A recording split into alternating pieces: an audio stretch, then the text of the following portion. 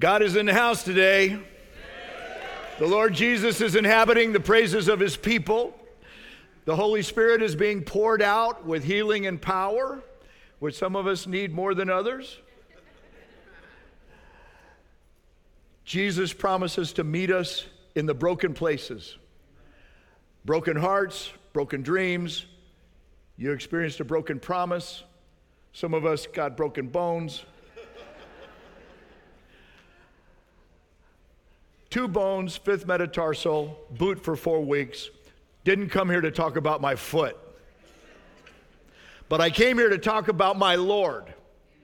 And I'm glad to welcome all of those joining us at Christ Journey Gables and Christ Journey Online, wherever you are from all over the world. And today I am excited about the promise we just heard that God will rebuild, that God will restore. And through the story that we have been studying in the life of Prophet Elisha, there is a word here for somebody today. I'm included in that. Elisha, who had the audacity when his mentor, Elijah, one of the greatest men of God in the history of his revealed word and truth, he's on his way out, and Elijah, one of the most powerful men of God ever, asks Elisha, "What would you have of me?" And Elisha says, "I want a double portion of your spirit." What? What kind of audacity is that? Can you imagine? I just want twice the power that has been driving your life and your ministry. And then what we learned is that Elisha didn't want it for power's sake. He didn't want it for himself. He wanted it so that the master's ministry could continue in his nation, because I'm telling you, times were desperate in his nation. And people were in extreme need. And so from the stories that we've been studying, you can see from the stories, in the stories that we're unpacking, it's like people were ready to say, "Hey, all I need is a miracle." You know, we're calling the entire series, they're sizing up your situation, the challenge at hand. All I need is a miracle. You ever been there? We're calling this series, When All You Need is a Miracle. Who hasn't been there? Times are desperate, and desperate times call for, the Bible says, powerful faith. So what I want to do is once again invite us to open our imaginations to the declaration of the blessing from Ephesians, the letter that Paul wrote, chapter 3, and wrap our hearts and minds around it again. We have fun with this last week. We're going to do it again this week. Take a good breath, speak so as to be heard, and let's read together, shall we? Now to him who is able to do immeasurably more than all we ask or imagine, according to his power that is at work within us. To him be glory in the church and in Christ Jesus throughout all generations, forever and ever. Amen. Amen? Amen. Now, what that doesn't mean is that we get to tell God what to do. What that doesn't mean is that God is like some miracle factory on demand where you can, if you know the code, you can pull the right knob on the vending machine and get you the miracle that you want. That's not what that means. That doesn't mean that, that you tell God what to do. What it means is that nothing is too hard for God. And what it means is that we pray big knowing that nothing is too hard for God. And it means that God is the one who does his work of immeasurably more. But did you notice where he does it? In us. It's an inside job. So when God does his miracle work, he moves under the hood and invites us to become his people across time for whatever desperate times we're facing, your family's facing, whatever broken places you're bringing, whatever hardship our nation is in today. And today we enter the time machine once again. You know that DeLorean time machine that we saw Back to the Future? We're going back to the future once again in the story of a powerful man. But the thing, we've already talked about the power of Elijah, but now there's another powerful man today. And he would have loved a DeLorean, by the way. We get to know him, you'll see. He's a non-believer. In fact, he's an enemy of Israel. He's the commander of the Syrian army, and as such, he has direct access to the king, most powerful position in the land. So this is a powerful man. He has a national position. He has material possessions, and man, this guy is personally connected. He's got the power to get things done. And as a powerful man, it followed for him that Israel's God was not first on his go-to list when it came to getting things done in life. You want something? You take it by violence. That's his story. By military force. He's got the army at his command. People do what he says. And at the time, war was the way that nations expanded their land base, their territory. We don't see that in our day, do we? They just take it. This is Naaman. The way that they increase their workforce, the way that they increase their riches, they subjugate people around them, they enslave the conquered, and then they tax them, making them pay tribute. Now, speaking of riches, he was also schooled in that line of thinking as well. You don't always have to kill people to get what you want. Sometimes you can just buy them. Make them an offer they can't refuse. It's the power of riches. He's a powerful man. And he didn't have to believe in miracles. He believes in power. This is his story. Reminds me of the song, I don't believe in miracles. I've been around, I've seen enough. The only way to get along, you must be strong. You must be tough. Life is one big bluff. The spoils go to the strong. And who of us have never had that thought in our life in this world? Maybe you're in a situation right now where that seems very apparent to you. 2 Kings chapter 5, verse 1, his name is Naaman. He's the strong, powerful man. Verse 1, now Naaman was commander of the army of the king of Aram, also known as Syria, the Lord's enemy at the time. He was a great man in the sight of his master. He was highly regarded because through him, the Lord had given victory to Aram. He was a valiant soldier, but he had leprosy. All that power, and it wasn't enough. He's a great man, great resources, but he has a great problem. Leprosy. Now, at the time, it was one of the most feared diseases.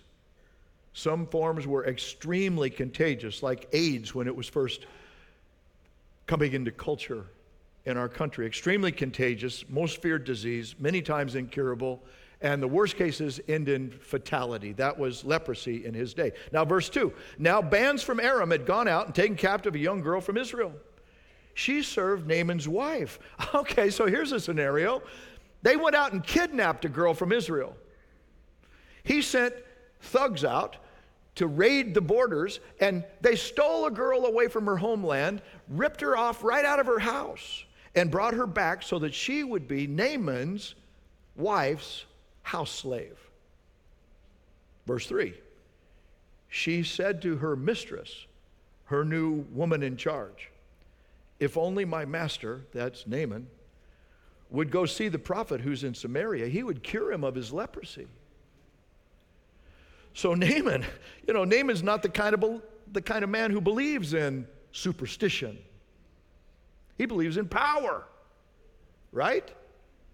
But his wife tells him that the girl that they kidnapped and brought to be her slave has told her that there's a guy who has some kind of power that could heal, and that mind worm gets into his head and he just can't turn it loose, so he takes the idea to his boss, the most powerful man, the king.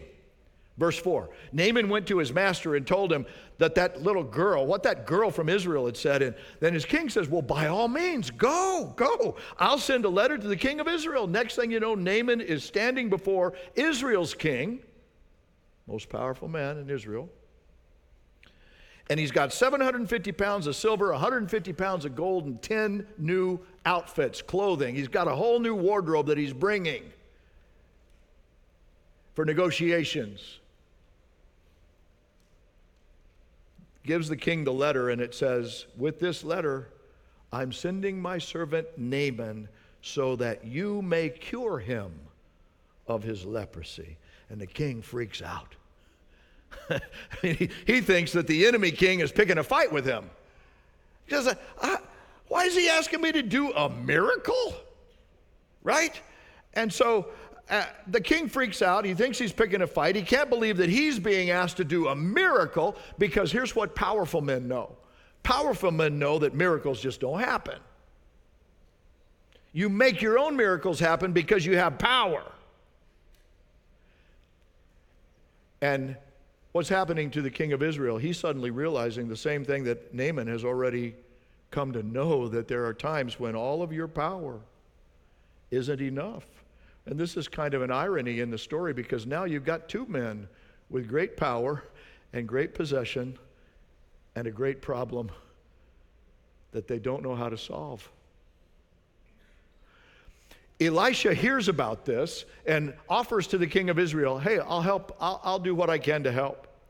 And so Naaman takes his entire impressive entourage, built for power, all those chariots, all those horses, all those wagons with all that silver and gold and wardrobe, and he takes it to Elisha's place. And Elisha doesn't even come out to see him, to greet him, to meet him.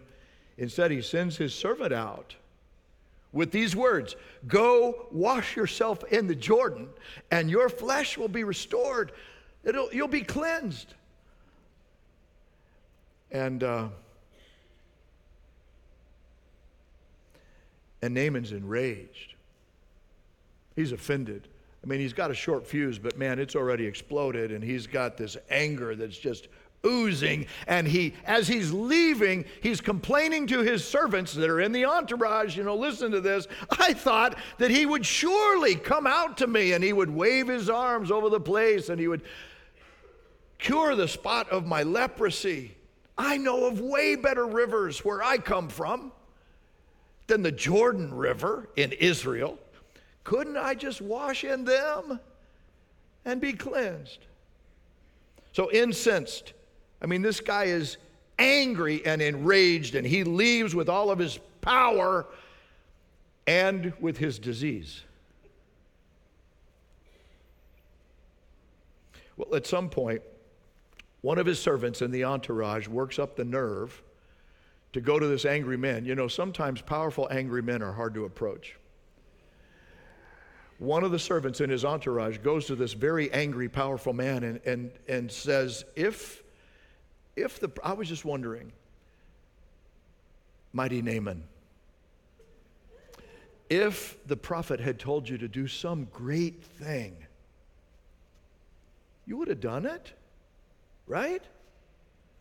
So how much more when he tells you, wash, be cleansed? And we're not told the backstory or what's going on in this powerful man's mind, but somewhere in there, he hits a turning point. He turns a page in his personal internal journey, and he decides that he will, in desperation, goes down and dips himself in the murky Jordan 7 times, just as the man of God said, and look what happens. His flesh was restored and became clean like that of a little boy. Now there's the story that we're investigating. We're just going to unpack it a little bit today. Can you see any takeaways for your life in the 305 in this story? I do. Here's one. We love power, don't we? We love the power of wealth. We love the power of position. We love the power to know who to call to get things done. My cousin knows a guy. That's power. The power, we in the 305, we kind of like the power of anger and unleashing it. Doesn't it make you feel strong? Maybe that's part of where road rage comes from. Back up, you don't know who's going to explode. When we feel offended, sometimes being angry can make us feel so strong.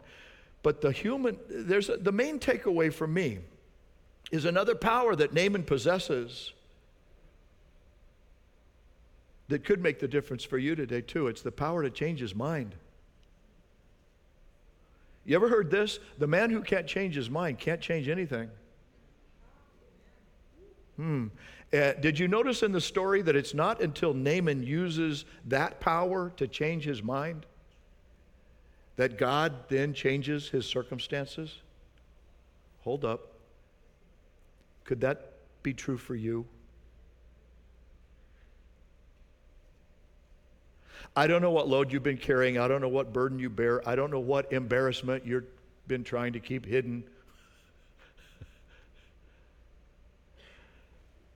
Because it's revealing some of your powerlessness. I don't know where you're doing everything in your power to fix that thing, but it's not being fixed. This is Naaman's story. I think it's our story too. And in Naaman's story, he's being invited to think some new thoughts and then take some new steps. How? By using the power of his will. We would call it freedom of choice. The power of your will. And what he's going to discover is that the living God who revealed himself through Israel and her prophets can free him up. That God's the one who's got the power. He's got the power, the truly higher power that you talk about. This is Naaman's journey. He's going to learn that God's got the higher power and is willing to bring it into his situation, into your situation. But the key to unlocking the higher power is turning from your own. Truly letting God's thoughts take precedence over your own. So when Elisha gives him God's word on the situation, what does Naaman do? He gets mad. It's kind of his go-to place, you know. He blows up about everything. And then he says this, I thought he was going to come out to me. He's going to treat me like the great man, big deal that I am. I thought that he would come out to me and he would wave his arms, he would give me some ceremony, that he would show some respect, that he would do it in the way that I deserve. I thought that he would raise his hand. I thought that he would make some presentation. I thought that he would know, I know better rivers than the Jordan River. I thought he'd have a better plan. And it wasn't until it wasn't until he let God's thoughts supersede his thoughts that the miracle found him. What's God doing? Doing miracles for his enemies. What kind of God is that? That loves his enemies? So, what's really going on here? Hubris is taking him down. That's my take. You think about, give your own, but what's really going on? Hubris is taking him down. Naaman is in the death grip of pride and doesn't know it. Hubris, you know what that is? Exaggerated human pride, overinflated self-confidence. Naaman is full of himself. That's his real problem. But he doesn't fully see it. What he believes in power, and he's got the power, and so it's just one of many stories throughout the entire Bible, Scripture over time, of where someone is literally trapped in their own skin, trapped in their own circumstances, by their own self-will. It's like the door to the jail cell is locked from the inside. Pharaoh with Moses was there. I got the power. But it cost him his son's life in that story. The Philistine giant, Goliath, was there, trash-talking David until his hubris took him down in a pretty good aim. And then it cost him his head and his life. Then there's mighty Samson, the judge, the hero, the superhero for Israel. And he thought, oh, I could handle this. I can handle Delilah. I can handle a few jokes along the way. I'll do it my way. And this is Samson's story. He's brought down because of pride, because he thought he could handle it without God. And it took his freedom, it took his dignity, it took his eyes, and it took his life. It took the impact of his ministry over time. This is the sin that the Bible says always goes before a fall. This is the one. But it's a sneaky one because it doesn't feel like you're falling when you're being captured in it. It's sneaky because pride kind of gives you a false positive. Like, you got this. It's what you think. It's what you want. Jesus told the story of the rich fool. That was the other image up here. The economy was going so well, the margins are heading positively, the profits are up, crops are great. So the entrepreneurial overseer, the CEO, the president says, here's what we need to do. We're going to tear down those barns, we're going to build bigger barns, we're going to fill them up with all of this, and I'm going to keep it for myself. And then I'm going to say to myself, self, take it easy. You got it made. Eat, drink, and be merry. And then here's what Jesus says to that very powerful rich man: you fool. You fool. This very night, your life is over. And then, who gets what you've kept for yourself? Is hubris. Costly hubris. It cost him everything. Naaman is on that road. He's a great warrior, great wealth, but a great problem. And then, like a fallen Humpty Dumpty, has to learn in experience that all the king's horses and all the king's men can't put him together again. Literally, that's where he turns, to the power. But then what he's invited to do is to discover that there is a greater king, the king of the universe. And when Naaman uses his power to change his mind, release his pride, and get over himself, then that God will come to his aid.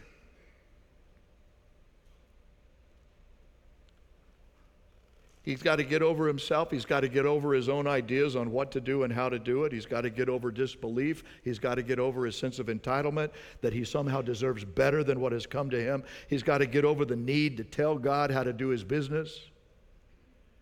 He's got to get over the thought that he's a better doctor than his physician and would know a better prescription. The internet makes every patient a physician. And we all go into our doctors these days telling them what we need. Naaman thought that he could tell God how to do it his way. And God had to remind him that he's not coming to Burger King, that he is standing before Yahweh King, God of the universe, maker of heaven and earth, who reveals himself through his prophets. And when his word is taken at his word and our thoughts are subjugated to God's thoughts, then breakthrough comes. He's standing before Yahweh King. And when he humbles himself before the God revealed by the prophet, his cleansing comes. But he's got to change his mind to align with God, who then reveals the cleansing power. Some people come to the gospel story and we look at Jesus on the cross all beaten and bloodied, and we don't see power. We see weakness.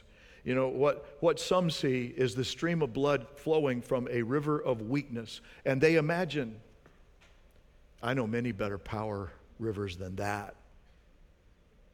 Power that can get things done. Adolf Hitler complained to his Nazi minister of armaments and war production, Albert Speer, "It's been our misfortune to have the wrong religion." Speaking of German history and the Reformation that brought Lutheranism to the fore. Why did it have to be Christianity with its meekness and flabbiness? From inside the Third Reich. Nietzsche, will to power. It's all about power. Get the power. He said this life itself is essentially appropriation, injury, overpowering what is alien and weak. Naaman's story reveals a greater power than all human pride, humility.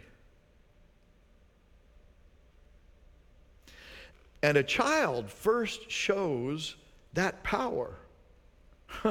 This is so ironic. A little girl who's been kidnapped from her parents, stolen away from her homeland, but instead of letting fear and bitterness and hatred have her, what does she do? She chooses to hold dear her faith and even shares it with her enemy. Who does that? She's the reason Naaman hears the good news. She's letting her light shine. She's blooming where she's planted. She's sharing the word of God through his prophet so that even her captor could be blessed. That's the miracle of a child's faith. Didn't Jesus tell us that a little child would lead us into the kingdom? Why? Because they're demonstrating humility over hubris. Could that be? And then there's Naaman. Naaman's moment of truth when he realizes that, you know what? Wait a minute. Nothing I've tried is working. I have exhausted my power and it's not working. And then his servant, he's thinking, hey, he came up to me, maybe he's right. I am smart enough to know when it's time to change my mind. Get off the dead horse if you want to keep riding. And so he does. And he takes that entourage, you can imagine it in your mind's eye, down to the humble Jordan River. Dismounts, makes his walk forward into that murky water. He's got squishiness under his feet on the riverbank, and he's barely getting into it. And now it's like, what am I doing? Who is that crazy guy? That little girl, he steps a little bit farther in. It's starting to feel a little chilly. Can't see his way because the water's murky. He's thinking, I would rather be in the Euphrates right now. Takes another step. He's now all the way in, up to his neck. And he takes the first dip. 1, 2, 3, 4, 5, 6, 7. It looks at his hand, and it's not how it used to look. Says his flesh was cleansed like a little baby boy, like a boy's flesh, because he took the step of faith. Naaman's moment of truth. Couldn't help but think of that when last March of 2020 we were with the Christ Journey group and had the privilege of being in the Jordan River celebrating baptism. I'm sure the water looked a little bit cleaner than it did when Naaman was putting himself into it. But here are grown-ups who are people of wealth and power and position who are saying, I'm humbling myself to wrap myself in Jesus, who died, was buried, and is now rising from the dead, the same river that he was in when John the Baptist put him down and brought him up. And Jesus' Father said, this is my Son, in whom I am well pleased. Giving testimony. There's no power in the water. The power is in the humility that displaces hubris and the faith that takes the step toward grace. And then it feels the embrace of that grace. as a declaration of faith. You know, Naaman also, verse 15, it says, now this is Naaman makes a declaration of faith after he comes out of the water where he stepped in by faith, following God's word. Now I know there is no God in all the world except in Israel. I'm telling you, it's a beautiful thing when a powerful man discovers and declares his faith in Almighty God. That's what's happening here. Now I'm thinking about Chadwick Boseman. He's captivated audiences as an actor in 42, Marshall, Black Panther. You've heard of him. He took his Christian faith with him when he went into the movie career. In 2018, speaking to the graduating class at Howard University, this is what he said. Sometimes it takes the sting of pain to activate passion and seek God's purpose in your life, to get you out of yourself. He went on, he said, God says in Jeremiah, I know the plans I have for you, plans to prosper you, not to harm you, plans to give you hope and a future. And then he challenged those students. Maybe we got some students in the crowd today, parents of students who are trying to think, what am I supposed to be doing with my life in this world? Here's what Boseman said. Remember, the struggles along the way are only meant to shape you for your purpose. God has a plan for your future, a plan for you, a plan for the great and a plan for the small. God used a small girl to make a big difference. Why? Humility. Look at this. Look at this. She let God's thoughts supersede her own. She got over herself. She got over what's going on in her life. Her fear, her disbelief, her sense of entitlement. I deserve better than this, God. Aren't I one of your kids? Her need to tell God how to do his business doesn't show up in the story at all. Instead, you know, her thought that God needs to do it my way. How did I wind up being kidnapped? Aren't I a part of the chosen people? Instead, she's just there to bear witness to her God. She treasures in her heart the faith that gives her life meaning. Maybe the real takeaway is this: when you realize your power isn't enough, then you release your way to go God's way and then watch him make a way. That's what humility takes you into.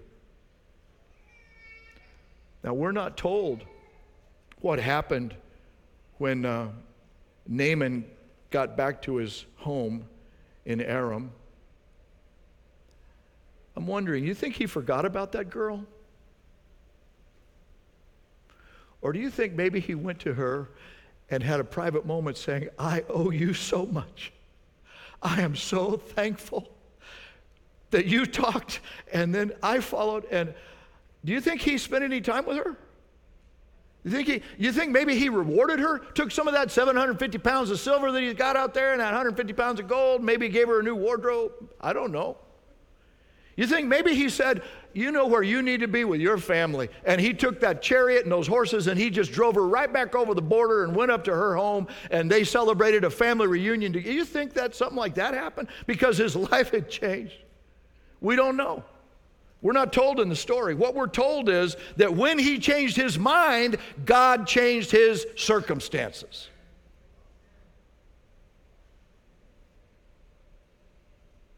What would have happened if he hadn't changed his mind? The guy's going to die with leprosy. With all of his power, with all of his riches, but he's going to die and leave it to somebody else. What's going to happen to you if you don't change your mind?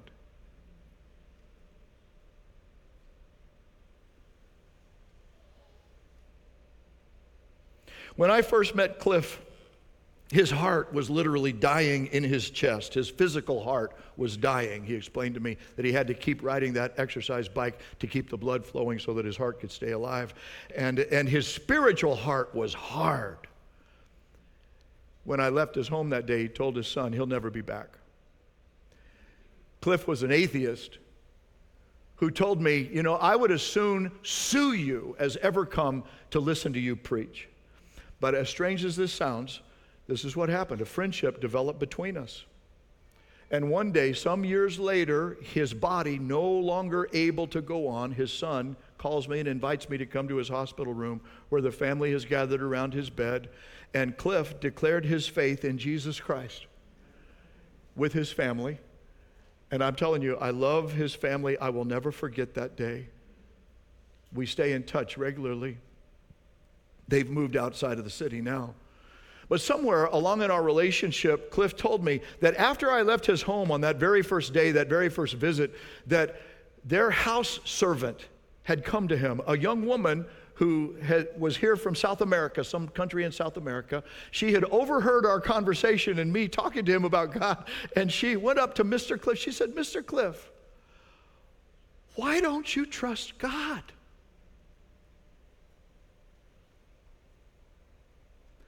So what I'm thinking is that for all the Naamans in the world, God is still trying to bring breakthrough through humility. And sometimes we just don't listen as quickly. And then we don't get in on it because we don't know what we don't know. But when Cliff told me that, it made me think of this story, Naaman, and God speaking through a humble young woman. You may not think your words carry much weight, but it made all the difference in the world for this powerful, angry man. Inviting hubris to find the power of humility. The Bible says, humble yourself in the sight of the Lord, and he will lift you up. So what would it look like to take that step for you? Like, obviously, I don't know what's going on in your life, but I'm telling you, this is where the power is. The power is in humility. Where has your pride kept you from trusting God? From obeying his call to you? That's something that you know he wants you to do. You still haven't done it. Because you're thinking, oh, I got a better power river than that. And yet, you don't know what you don't know, and you won't know until you take the step. Into what? Into the day of healing. Into the day of freedom. Into the day of salvation. How? Release your way to God's way and watch him make a way. I think that's the bottom line of the story. Change your mind and trust God to change your circumstances instead of usurping and manipulating a power game to try to make it happen. But there's another application. So right now I just want to talk to all of us who are believers, Christ journeyers here, and I think it's around that little girl. You know, where could your invitation make a difference for somebody in your life? And how many of us have found our way into the Christ journey because somebody invited us? A friend, a neighbor, a relative. I was at the doctor's office getting blood work this week, and the lady drawing blood looks at me and says, "I know where I know you from. I've been to your church." And then she told me that one of our members who was a client, a patient, had invited her to come.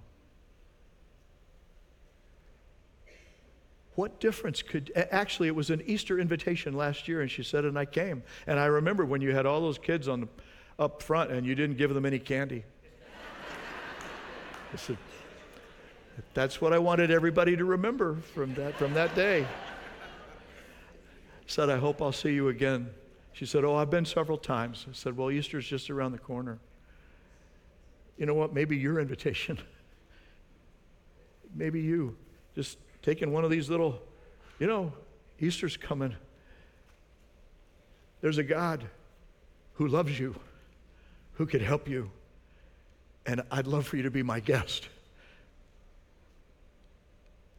Have you been letting hardship or your sense of entitlement that somehow God owes you and he hasn't done it your way, and so you're just going to hold out on him, and who's going to miss his message of opportunity because you're upset with God, instead of humbling yourself and saying, Lord, use me. It's not about me, but I would love if you would use me to help somebody else find you. And I want to say to young people, you're not too young for God to use you powerfully, to change the world powerfully, because you're not being swallowed up into the circumstances of your surroundings, but because you're taking everywhere you go the light of Jesus Christ and the love of God that can enter into the most deadly places and turn them into opportunities of hope. Shall we pray? Gracious Almighty God, we humble ourselves before you and ask that you would help open our eyes wider. Holy Spirit, that you would sensitize our souls to remember, that you would help us remember the calls that you have made upon our lives so that we could find our way down to the river and take the dip that you invited us to take, and in the act of obedience find the healing that you've long been longing to give when we let you be Lord. Is that your step today? Lord, I humble myself. I'm sorry for grieving your Spirit. I'm sorry for thinking that my plans are better than your plans. I'm sorry for getting in my own way of the future that you have for me. I'm sorry, Lord. And now receive his forgiveness. You're so kind and gracious. I just thank you that you love me the way you do, that you're patient with me, that you're kind to me, that you have plans to give me a future and a hope. I'm sorry for believing that you would be taking my life away, that you would be taking my power away. I'm sorry. Help me right now to step into your power and to be an instrument of your healing grace and peace. And friend, if you're like my friend Cliff and really believe that it's all up to you, perhaps this is be the day that God would help you see it's not. That he has come to your rescue and that he wants to be with you. And you can say, Lord Jesus, come into my life. Forgive my sins. I want to honor your thoughts. And I will follow your lead.